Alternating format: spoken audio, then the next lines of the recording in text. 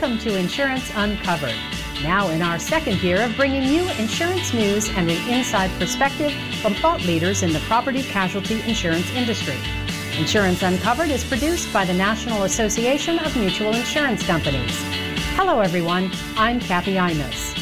Today we're uncovering Resiliency, the latest states to recognize Resiliency Week and how they're promoting disaster preparedness. And more to see with AOB. Florida Senator Doug Broxson shares the path towards reforming auto glass assignment of benefits, plus a changing of the guard. We talk with NAMIC's new chairman of the board, Randy Druvinga, about the issues he hopes to champion during his next year of service. More than 15 states recognized Resiliency Week this September. Most recently, Florida passed a resolution recognizing the need for disaster preparedness and mitigation. At NAMIC's request, Chief Financial Officer Jimmy Petronis presented the resolution. He also emphasized the importance of long-range mitigation strategies to protect people and property from future disasters. NAMIC Regional Vice President Liz Reynolds spoke at the meeting last week to thank the Florida Cabinet for their commitment to resiliency.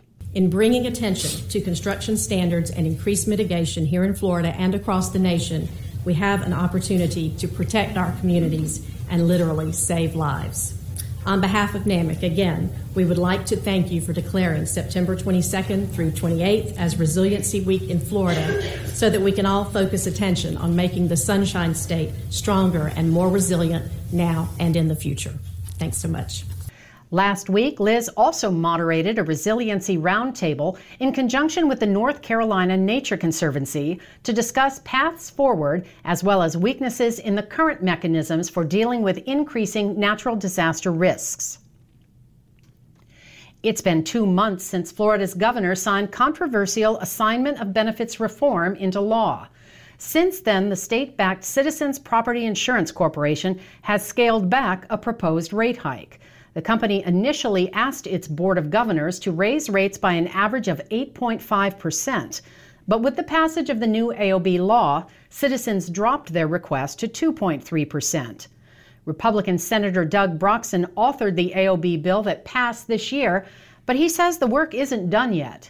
He looks forward to a bill to curb auto glass AOB in 2020. I think we will have a bill. How strong it will be determined, frankly, by the House.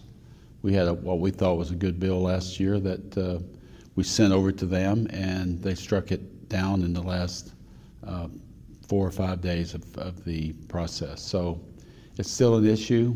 I mean, when you have one attorney file 5,000 claims in a day, something's wrong. Mm-hmm. And we think that there's enough left that we need to deal with it, and we'll spend some time. I will not present the bill myself, but hopefully a colleague will, and we'll hear it in committee and hopefully send it to the floor. Broxson was recognized, along with Kansas Senator Rick Wilborn, as NAMIC State Legislators of the Year during last week's annual convention. New federal legislation has been introduced to protect state-based insurance regulation from being undermined by international regulatory standard-setting bodies. U.S. Representatives Denny Heck and Ted Budd introduced the International Insurance Standards Act last week while in Washington. This November, the IAIS will meet in Abu Dhabi, where the body is expected to move forward with an international insurance capital standard that could ultimately be applied in a one-size-fits-all manner that would harm U.S. companies. During last week's 124th annual convention, just outside our nation's capital, the association welcomed its new chairman of the board, First Maxfield Mutual CEO Randy Druvinga. On today's Unscripted, our Chuck Chamness chats with Randy about the upcoming year as well as the challenges facing our industry. Thanks so much for joining me on the podcast today, Randy. Let me be the first to congratulate you on officially being named NAMIC's newest chairman during our annual meeting earlier today.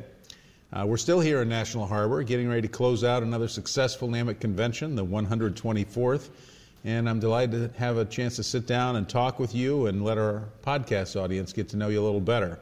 So we got a lot to talk about. First Maxfield history, your background, your vision for NAMIC and the state of mutuals, and really whatever else comes up. So Randy, welcome. Yeah, thank you, Chuck.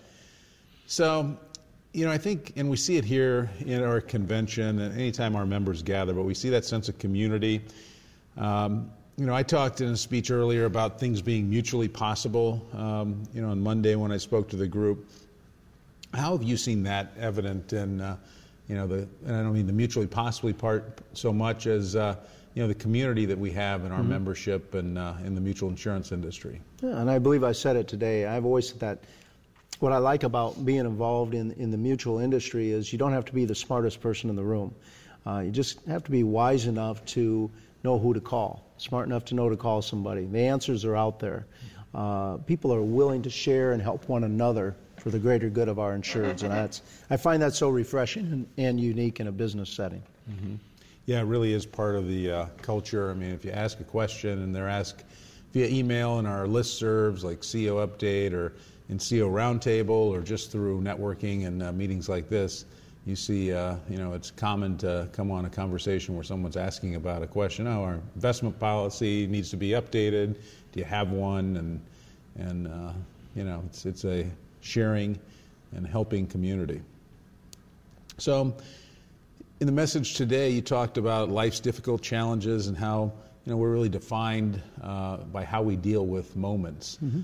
Do you want to give us a little perspective about how you've dealt with your moments and what it's meant to you and the kind of message you shared with the convention today? Yeah, no, I probably overused the term quality individuals. Surrounding yourself with quality people.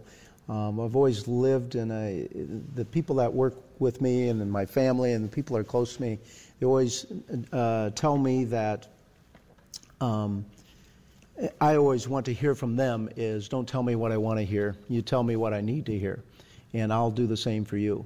And living by that, there's times when, especially in being faced with difficult challenges, sometimes it's easy to pull back. And the easier thing is just say, okay, I'm here, status quo.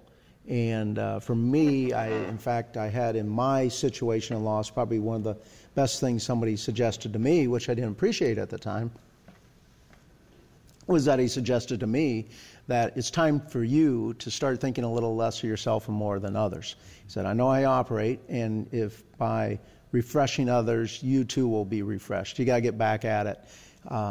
Sometimes we don't, if I use the terminology, getting kicked in the pants, when we're down, we don't appreciate it so much. But he was suggesting that to me to get me, so to speak, back in the game. And it did. It was one of those things that it motivated me. It was something I needed to hear. Didn't want to hear it at the time. But I think for us, and that's the value in surrounding yourself with quality people, goes back to the fact that when you need it most, somebody's going to tell you what you need to hear. Yeah, that's good advice. So we just had our first NAMIC meeting that you chaired, and as you look out at the year that is coming up, what are you looking forward to as chairman? What do you see as the industry issues that we'll be dealing with in the coming months? Yeah, in visiting with the state association and with the people that are involved in our industry, for me, that's one of the motivating parts of being involved. The gathering of information and the sharing of information. What I like in working with NAMIC is that the NAMIC staff is so receptive. If I'm out going to be in a state association meeting and I hear something, hey, what about this? I can report back to the NAMIC association, and I know that we have a staff that is going to be involved and they're go to bat for us. I've seen that numerous times in D.C. and that's an important ask. And then we're ground roots companies across the United States. We're the local companies as mutual insurance companies, whether we're large or small. We have staff members that are involved in the communities that they live in and the churches that they live in. That keeps us connected so well in the big picture. Mm-hmm. So I see you have a 1752 on your lapel and a tie that says 1752. I happen to have that same tie on today. Yeah. Can you tell us a little bit about what that means and why you decided to take the steps to receive that really nice, free piece of jewelry? Well, the 1752 is by far the most expensive piece of jewelry that that I own. It just shows that I've learned the value of being involved with the Political Action Committee of NAMIC, the PAC committee as we call it. And early on, I will say that I was just glad. That was something I didn't pay a lot of attention to. Nope, they handle that, they have it. And then I've learned in getting involved and seeing personally myself the ramifications of what they do as watchdogs for us in Washington, D.C., if I can use that terminology. And then I've seen the ramifications being involved in small companies. The small company tax was a big thing for a lot of smaller mutuals in the state that I'm from Iowa, and I heard how that benefited them. And then also just being involved in here and keeping state-based regulation. And for me, the PAC is all part of that so that we maintain a strong voice in Washington. Yeah. And Iowa had a big say in getting small mutual inflation update approved. Both of your senators, at the time, Senator Harkin and Senator Grassley, both were members who we got to know and got to feel our support through PAC contributions, and then helped us solve that problem for our smallest members. So it's a good example.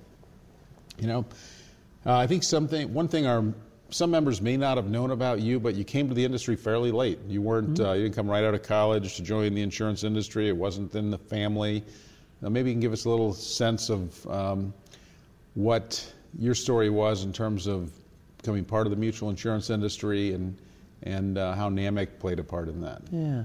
For me, I was always intrigued by business. In high school, in fact, I didn't want to go to a four-year college. I went to Hawkeye Tech at that time, and I was too impatient. I was intrigued by business and had gotten an offer. Actually, I was a good old TV repairman at one point in time in my life. In Waverly, Iowa, there was a local businessman, and I went to work for him. And did stereo sound systems and anything involved with electronics, and did some of that on the commercial basis. It was always, for me, I enjoyed working with the people. Then I did some commercial work. I did commercial work on ceilings, and I was always involved in officiating, kind of as a side thing. In my world of doing the commercial work on ceilings, I incorporated a lot of college students, offered them jobs, and doing part-time and working around their busy schedules. It was still always the business aspect. And then being involved in the community, in the church and booster club in Kiwanis, one of the directors, actually was of First Maxfield Mutual, was somebody that I had come to know. And he asked me if I would ever give consideration to working for the insurance company that he was a director on. Introduced me to Dave Deemer, the current manager of that, and they had a retiring claims adjuster. And those were the connections that led me to making the switch, which was a little difficult, going from being self-employed to kind of transitioning into, as my wife Pam would say, a real job. And but it was fun. I liked it. I was especially intrigued by the mutual world of how they make the numbers work. And because we need to stay financially strong for our insureds, we want to keep rates as low and stable as we possibly can, yet we need to pay claims when bad things happen. And for us, wanting to pay people as much as what we can within the guidelines of the policy is a wonderful thing. But trying to make all those numbers work, the balance between our staff and the agency forces that represent us, that aspect of it, I think, is just a wonderful business environment to be in. We're almost out of time, but last question. You mentioned officiating, and I can imagine that involved a lot of late nights driving through Iowa, officiating, basketball games or football games, small college games. What did that teach you, or do you have any fun stories to share about that experience? Yeah, what it taught me was it goes back to just building relationships. The best relationships, and people don't see that often enough between the officials and the coaches, is that and coaches operate a lot in the same way. If I have to choose between whether you like me or whether you respect me, I'll choose respect. And in that world, that's how you develop deep relationships. In fact, for me, I went into the Iowa Officials Hall of Fame, and one of my favorite comments from a coach was he came up and he congratulated me for my achievements. He said I couldn't clap when you were inducted into the Officials Hall of Fame, but he said there's one thing that I liked about you. And I told him, I said, Jerry, I didn't think you liked anything about me. And he said, no. He said, you never cared whether I liked you or not. You never cared whether I liked you or not. You were there for the players. And for me, there isn't a greater comment. And then for us, how does it tie to the mutual world? We operate for the greater good of all the policyholders that we represent and who entrust their livelihoods and homes with us. It's kind of the same thing. We make tough decisions and to find that balance. And so officiating was very much the same way. You have to make a tough call, but you find balance for all parties that are involved. Wow, it's great note to end on. Randy, thank you. We'll be working together this year, and I look forward to it. And I'm sure we'll check in as things go along. We'll have some fun. All right. Yeah. Thank you. All right. Thank you, Chuck. In another major announcement at convention, Chuck himself announced his plans to retire at the end of next year. He will assist a board-appointed search committee in the selection of his successor, and then will transition to an advisory role once his successor is named. On an upcoming episode of Unscripted, I'll sit down with Chuck to talk about his plans for the future and why he believes NAMIC has never been in a stronger position than it is today. And that's a wrap for this episode of Insurance Uncovered. We hope you enjoyed today's podcast, and we hope you'll keep tuning in as we return with more insurance news and information on October 16th. If you have a topic or issue you'd like us to uncover, don't hesitate to let us know. You can always send us an email at uncovered@namic.org. Until next time, I'm Kathy Imus. Have a great day.